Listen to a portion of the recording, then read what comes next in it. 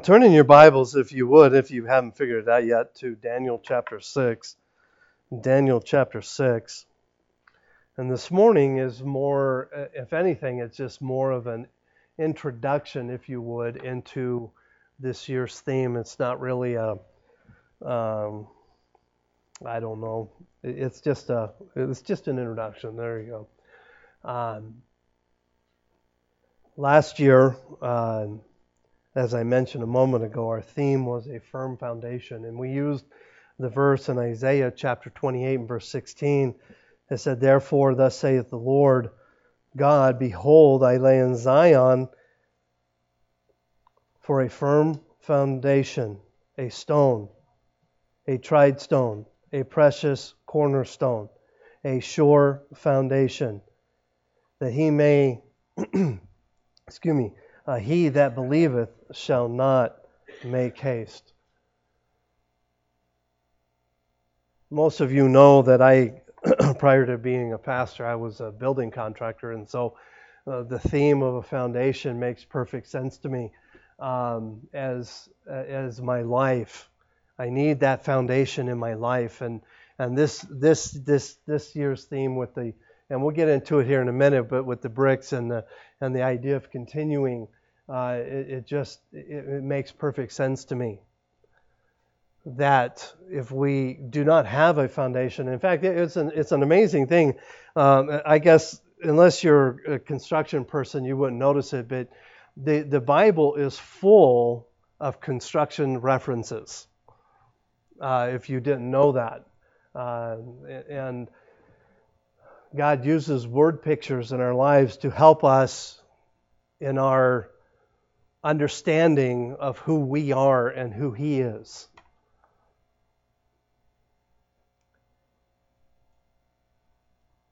Due to the population explosion in Southern California in the early 1920s, plans were made to create a large reservoir to help meet the region's growing water needs. Engineer William Mulholland had achieved a great deal of recognition and respect among members of the engineering community when he supervised, designed, and constructed the largest aqueduct in the world at the time. It's called the Los Angeles Aqueduct. And if you ever drive up 395 down Southern California, you'll see it. It's massive. Because of his notoriety, they needed a new engineer to develop a reservoir for what is now the Los Angeles Basin. And after conducting thorough studies and topographic and geological studies, Mulholland was convinced that the San Francisco Cueto Canyon was about 40 miles northwest of downtown Los Angeles was the ideal location. Design and construction began in 1924, and it was completed May 4th, 1926. The magnificent St. Francis Dam rose to a height of 185 feet above the canyon floor. The dam was an engineering marvel, the crown jewel of Mulholland's career. But there was a problem.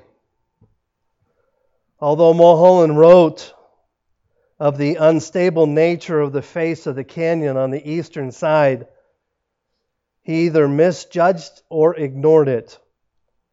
As the water began to fill the reservoir, several temperature and shrinkage cracks appeared in the dam, and seepage began to flow under the abatement. Mulholland and his assistant chief engineer, Harvey Van Norman, inspected the cracks and judged them to be within expected tolerances.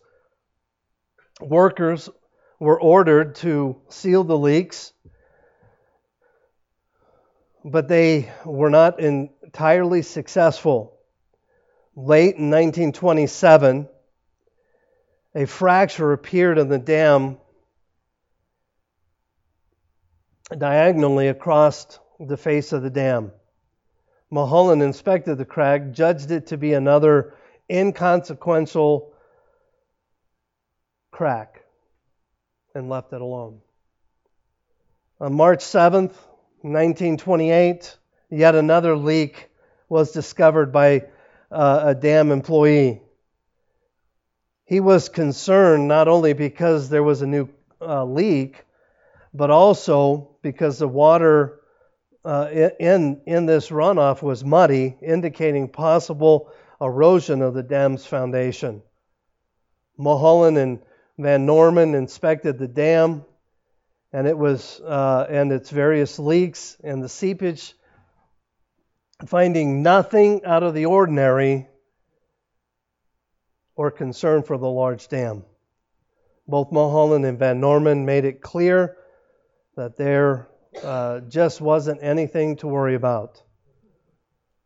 Mulholland had a reputation to uphold. Surely there couldn't be any critical issue with his masterpiece. Acknowledging a major engineering shortcomings would have jeopardized his hard-earned position and reputation. 2.5 hours before midnight on March 12, 1928, the St. Francis Dam catastrophically failed. Within 70 minutes of its collapse, the reservoir was virtually empty, as 12.4 billion gallons of water surged through the St. Francis Quito Canyon, becoming a 140-foot flood wave traveling 18 miles an hour. Countless workmen and their families were never found. The flood left an appalling record of death and destruction, with hundreds of lives claimed.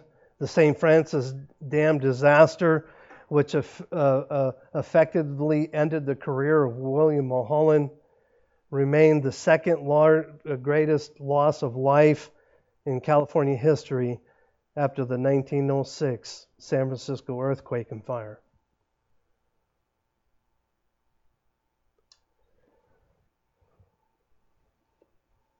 Pride can do a lot of things. Here we see a fundamental problem with the foundation of this dam that cost the lives of hundreds of people.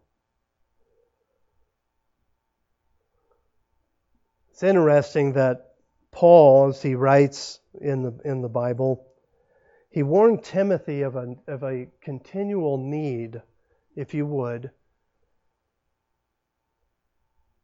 to keep inspecting his foundation, if you would. In 1 Timothy chapter 4 and verse 16, Paul writes this to Timothy. He says, "Take heed unto yourself and unto the doctrine, continue in them. For in doing this, thou shalt both save thyself and them that hear thee."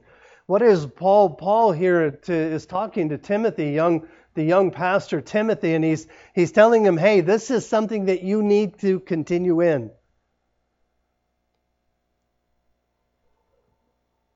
For the most part, most of us, I'm not one of them because I'm weird, I guess. But most people, when you buy a house, what do? You hire a home inspector, right? Okay, you hire a home inspector. The home inspector comes out, gives it the thumbs up. You move in, and most people never, ever, ever think about their foundation again. But the reality is this. No matter how long a foundation has been in the ground, there's always the possibility of failure. So I'm one of those weird people that I'm constantly walking around my house looking for cracks in sheetrock. And, if I had stucco, I'd be looking for cracks in stucco. What are you laughing at? I just do that. I'm constantly, quote unquote, inspecting the foundation of my home. Now, one of the things, and I talked about this before, but let me ask you a question. How do you know that the house that you live in, or the apartment, or whatever you live in, has a foundation? How do you know that? Well, no, most foundations are in the ground. You can't see it. Okay, because the walls are standing. Okay? If there was no foundation, what would happen over time? The house would have major settling issues. So the fact that your house is standing relatively normally is a great indication that there's a foundation under there, right? See, we don't see if your foundation fails apart from a flood or something like that, but if you have a failure crack in your foundation, how do you know?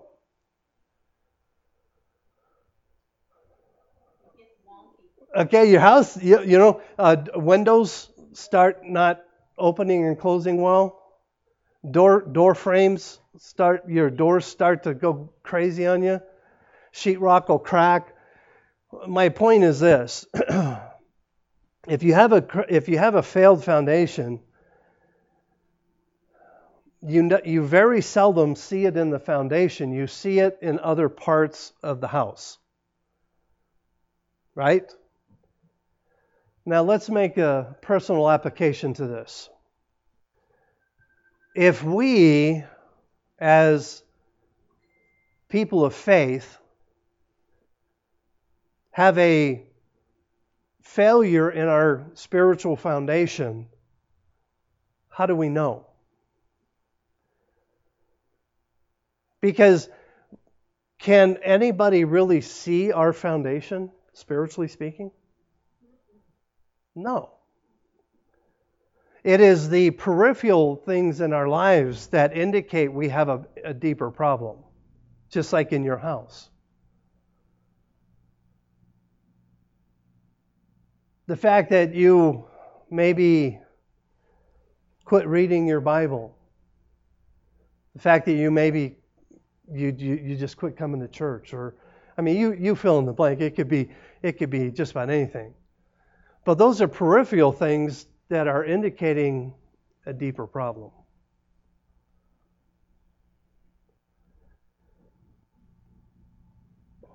Cracks in a foundation can be catastrophic for a home, for a building of any sort. But let me say this. The catastrophic tragedy to me that is worse is when we have cracks in the foundations of our lives. A building you can tear down and rebuild, but a destroyed life is just that.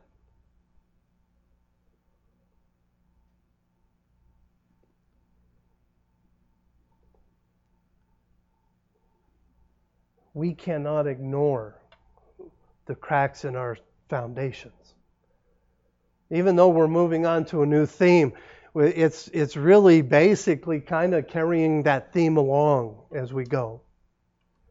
Again, in 1 Timothy chapter 4 and verse 16, Paul tells Timothy, "Take heed unto thyself and unto the doctrine, continue in them." Don't stop. Continue. For in doing this, thou shalt both save thyself and them that hear thee. So needless to say, over the next however long it takes us, we're going to be talking about this idea of continuing. And we're going to be using the life of Daniel in the Bible to help us understand the fact that he continued.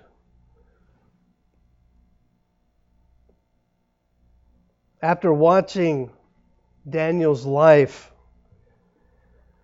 for years, through the hard times, the good times, the whatever times you want to talk about, King Darius in Daniel chapter 6 makes an incredible observation about Daniel's life. Let's read Daniel chapter 6. Let's read the whole verse. This what we have on the banner is only the the last half of the verse.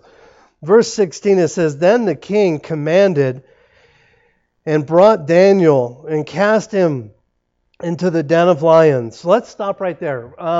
We're going to come back in time, and we're going to revisit this. But I want to stop here for a second, because oftentimes we misunderstand what's taking place here in Daniel chapter 6. Daniel chapter 6. Daniel was his, for lack of better terms, his co-workers were jealous of Daniel and his success. And they wanted him killed, but Daniel was too powerful of an individual for them to just go out and assassinate, because then the king would get really mad and kill them. So they had to come up with a clever plan to do it, and they did, and they tricked the king and everything. So anyway, long story short, because Daniel violated, quote unquote, the law, he was thrown into a den of lions.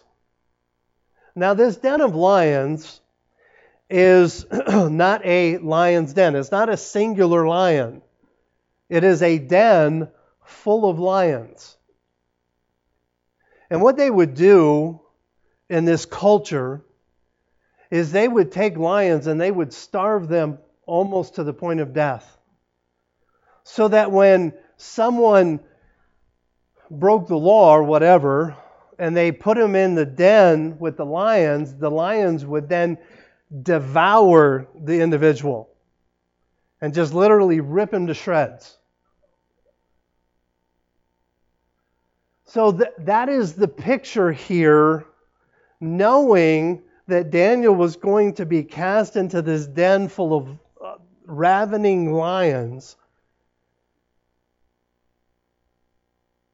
Listen to what the king says.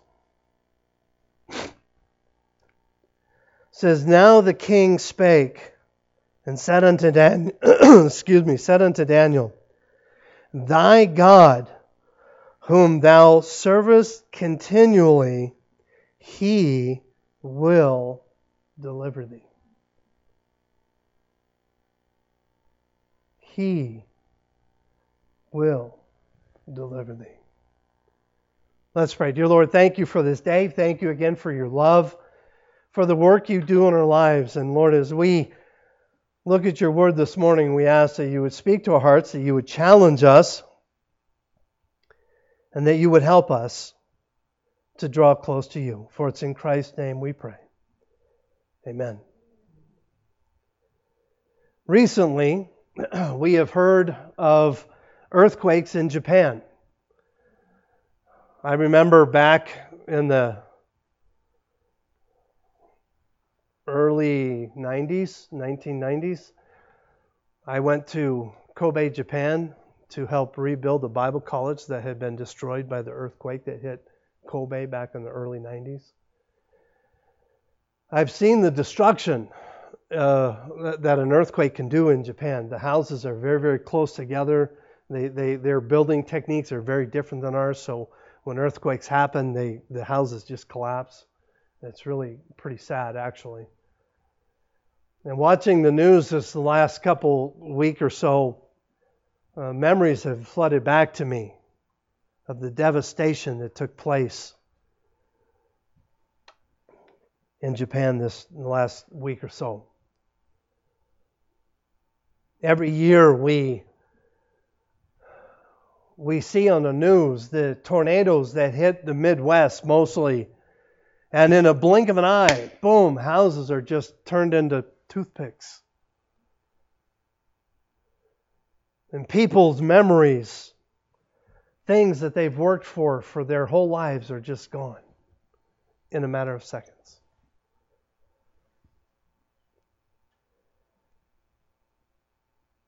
We've seen in history how an assassin's bullet can change the course of a country in a matter of moments.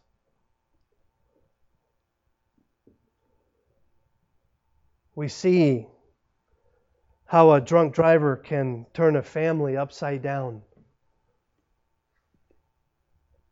with unbelievable tragedy. We hear the news from a doctor of a medical report or something along that line, and our hearts stop.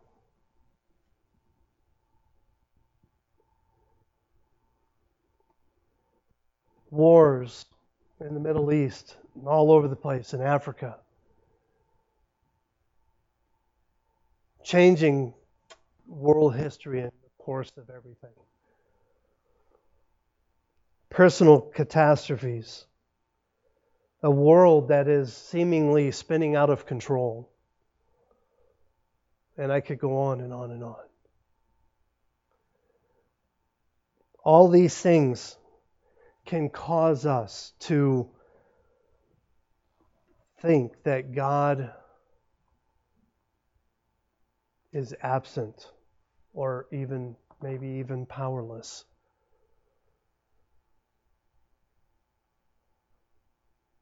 "2,500 years ago, Daniel, probably 12, 13 years old. Most theologians that I've been reading believe he was a young teen, maybe a little younger than that, but most think he was 12, 13 years old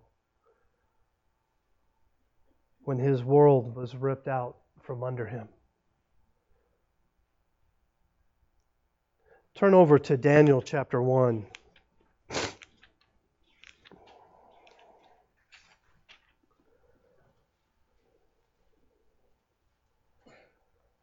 When these things hit us, and they do hit us,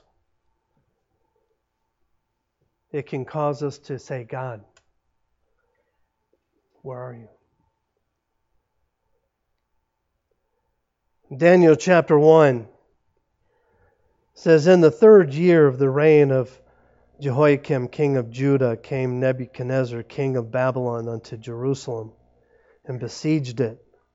And the Lord gave Jehoiakim, king of Judah, into his hand, with part of the vessels of the house of God, which he carried into the land of Shinar, to the house of his God. And he brought the vessels into the treasure house of his God. And the king spake unto Aspenaz, the master of the eunuchs, that he should bring certain of the children of Israel, of the king's seed, and of princes, children in whom no blemish, but well favored, and skillful in wisdom and cunning and knowledge and understanding science, and such as had ability in them to stand in the king's palace, to whom they might teach the learning and the tongue of the Chaldeans. And the king appointed them a daily provision of the king's meat, and of the wine which he drank, so nourishing them 3 years, that at the end thereof they might stand before the king. Now among these were of the children of Judah Daniel, Hananiah, Mishael, and Azariah." Daniel, in a moment, lost everything. Because of the sin of the nation of Israel, God said, okay, you're not going to live for me, then I'm going to turn you over to the Babylonians. And Nebuchadnezzar comes and he takes the city, the last remaining city, and he takes these children captive. And for 3 years he is going to train them and teach them But I want you to think about this because this is absolutely critical to understanding the life of Daniel. In a moment, Daniel lost everything. He lost his family. He lost his friends. For that culture, this is really, really important. He lost his community. He lost everything. He even lost his manhood because God turned him in, because Nebuchadnezzar turned him into a eunuch. Can you imagine at the age of 12 or 13, literally losing everything that you know as normal?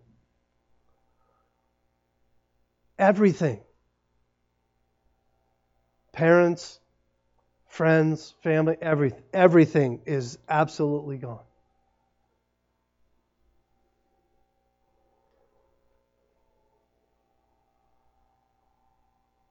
Everything except one thing.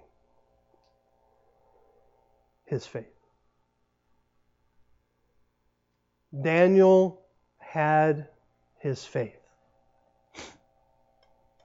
And as we develop this over the next several weeks, we're going to see that this faith was something that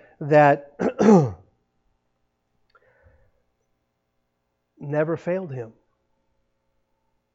In all the struggles of life that he will encounter, his faith would always stand strong.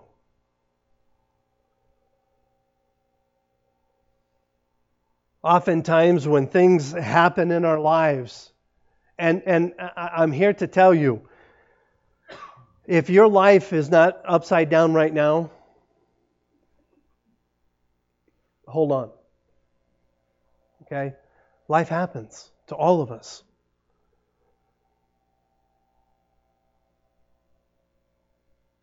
We all understand that life just kind of happens. And when life happens and our worlds get turned upside down, it's easy to ask, God, where are you? Right? The other thing that we tend to ask is, why me? That kind of is my default one. Why me? I'm a pastor. I shouldn't have to go through this. I think God gets a chuckle out of that whenever I say stupid things like that. Why me? We see that Daniel, as we unfold this, that like I said at the beginning, this is like an introduction message here. But what we will see as we study the life of Daniel never, at least it's not recorded, Daniel never questions God.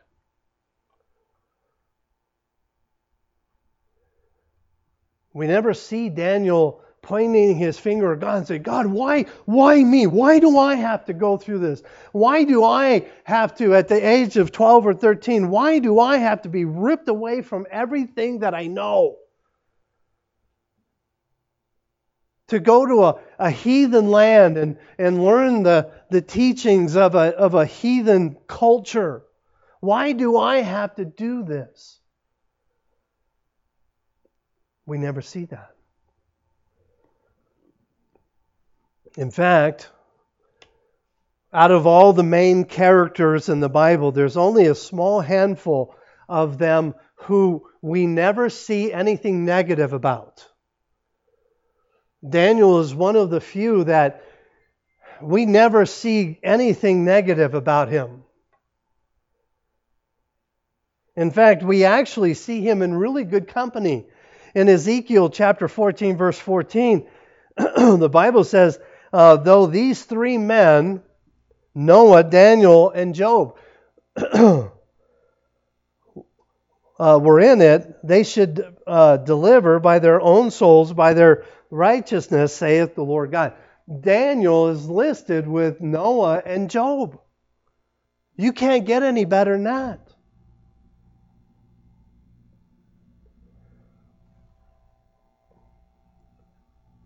Now, I do want to add a personal note here. I don't want you to think that Daniel was superhuman and that he never wondered why. Okay? Because the reality is, he had to have wondered why. Because he's human. He's not supernatural. He wouldn't be able to just absolutely ignore the things that were going on. Daniel had to have an internal question. In fact, the Bible never says it's wrong to ask God why. In fact, if anything, it tells us to ask God why. But the thing about Daniel is Daniel never questioned God like Job.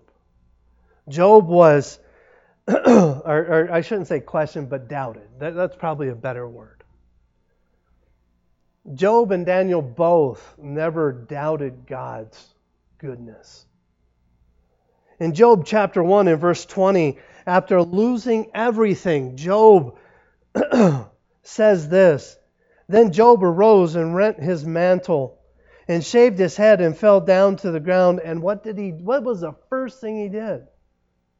He worshiped God. And said, "Naked came I into my mother's womb, and naked shall I return thither. And the Lord gave, and the Lord hath taken away. Blessed be the name of the Lord. In all this Job sinned not, nor charged God foolishly." And the same thing can be said about Daniel.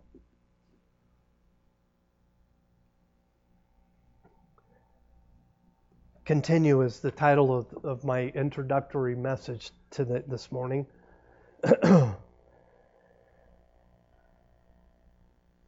And as I was thinking and meditating and praying over this idea of continuing, I had a picture in my mind, and as I typed it into the internet and Google, and I started looking at images because I wanted this type of image, this idea of a bricklayer.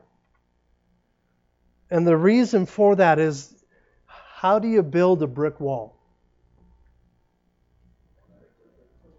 Huh?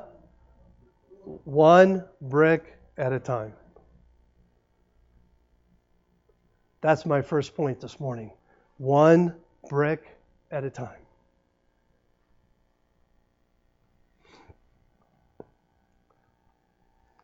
You don't see a lot of bricks around here.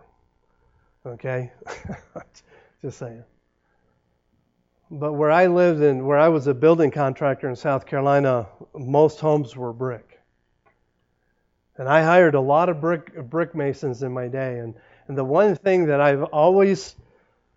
I could never be a bricklayer, just saying, okay? Because I would go stark raving mad. Putting a brick down, it would drive me crazy. But that's how you build a brick wall. One brick at a time.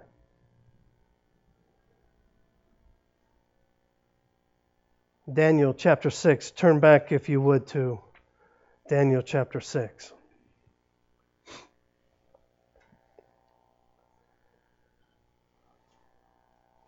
Then the king commanded, and they brought Daniel and cast him into the den of lions. Now the king spake and said unto Daniel, "Thy God, whom thou servest continually, he will deliver thee." Daniel chapter 6 is, as King Darius was watching the life of Daniel over time, what was the thing that Darius observed in the life of Daniel? Daniel, over the course of the time that Daniel served Darius, he saw Daniel time after time after time after time after time trust his God. And he saw Daniel building his life one brick at a time. So when it came time for Daniel to be thrown into the den of lions, it was understandable that this king, this pagan king, would recognize Daniel's character.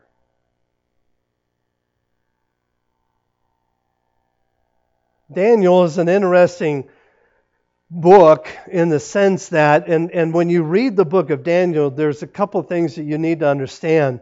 And that is the life of Daniel. I've already mentioned two of the kings that he served. He served at least 4 different kings.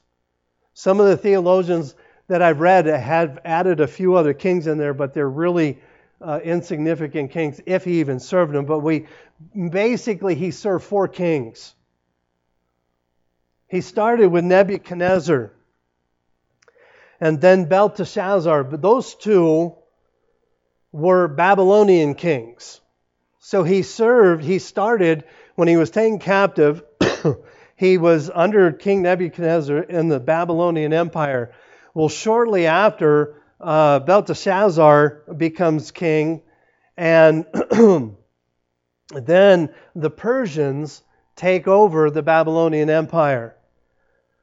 And under the Babylonian or the Persian Empire, Daniel serves Darius, who's the king here in chapter 6, and then he also serves Cyrus.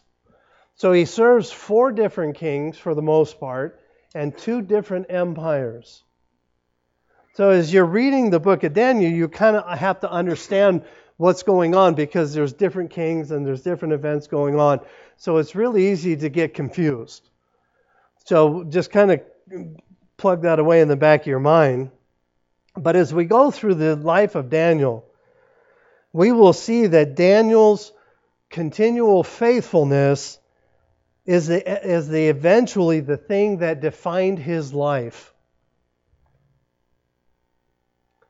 Paul understood this truth when he wrote in Hebrews chapter 12, verses 1 and 2. Wherefore, seeing that we are compassed about with so great a cloud of witnesses, let us lay aside every weight and the sin which does so easily beset us, and let us run with patience the race that is set before us, looking unto Jesus, the author and finisher of our faith, who for the joy that was set before him endured the cross, despising the shame, and is set down at the right hand of the throne of God. Chris, can you put verse 1 back up, please? There's a couple of words or phrases in here I want to talk about very, very quickly here. I'm running out of time. I want to talk about the word patience. The idea of patience here literally means to be steadfast. The power to withstand hardship or stress. It's that inward fortitude necessary to do the hard things, so to speak. Patience. Let us run with patience. The race that God is giving us is not a sprint, it's a marathon. And we need to run with patience. The second thing I want you to see is the word race. The word race here, run with patience, the race. The word race here is the race. It literally means conflict or life. As life happens, let us run with patience the conflict or the life that God has given us. And then he goes on and he says, the race that is set before us. The race that is set before us. This is a predetermined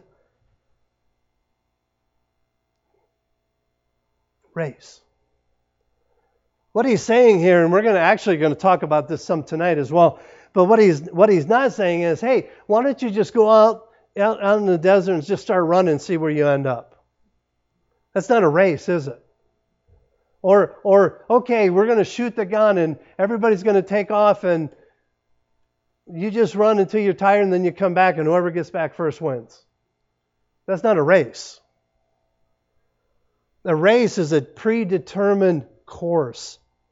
And God has a course for your life.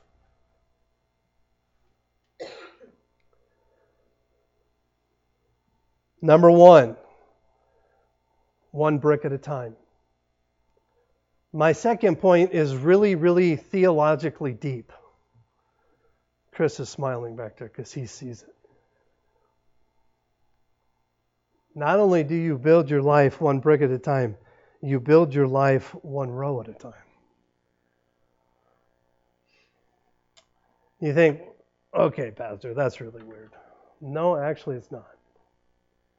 In Daniel chapter 6 and verse 16, we see again the life of Daniel being observed by the king. And what does the king say? He makes a statement at the end of this verse, and he says this. He says, He will deliver you. He will deliver you. And here this pagan king has watched the life of Daniel, the brick by brick life of Daniel, and he gets to the point where Daniel's life is being threatened. Now, I don't know this for a fact, but I can just see Daniel being very calm and walking over to the mouth of the den of lions and saying, okay, I'll jump in. You don't have to throw me. I'm not worried.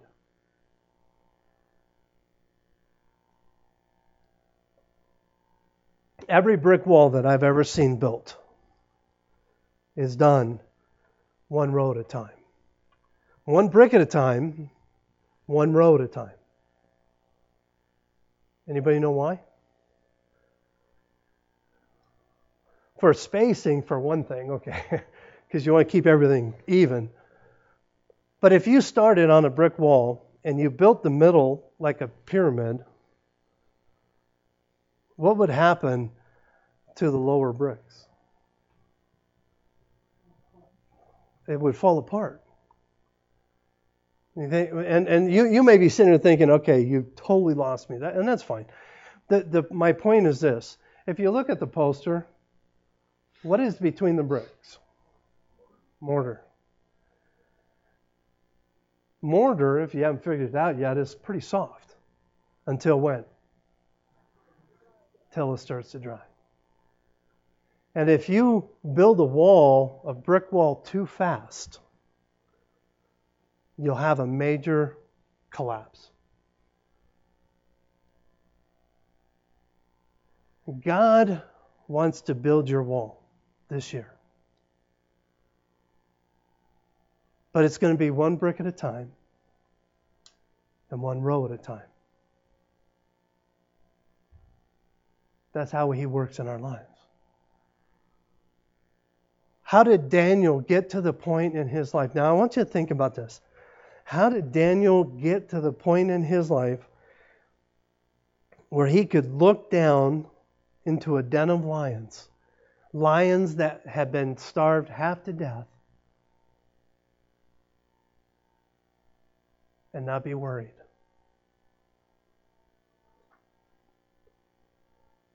Because he had allowed God to build his life one brick at a time, one row at a time. And there have been seasons in my life that I have looked in and I've told God, I don't understand why I'm needing to go through this season of life. And for lack of better terminology, God looks at me and He says, Rick, He says, this is just a row of bricks in your life that you're going to need later. And that's how God works in our lives. One brick at a time, one row at a time. And we go through things in life periodically, and we struggle through things in life periodically. But there's always a reason. And the question that I asked earlier, God, why me? Or is there even a God? All those questions.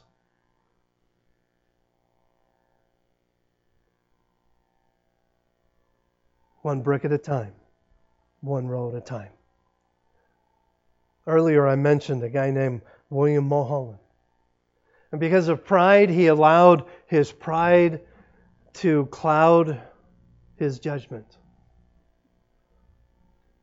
And it cost the lives of hundreds of people when the dam collapsed. As we study the life of Daniel, we're going to see a man with enduring faith. And he allowed God the opportunity to work in his life on a continual basis. I trust that this year will be a help to you and a blessing to you. I've enjoyed doing the study and getting ready for it all, and we're going to see some really, really awesome things this year. I'm looking forward to what God has for us. But let me ask you this in closing. Are you willing to let God do His work in your life?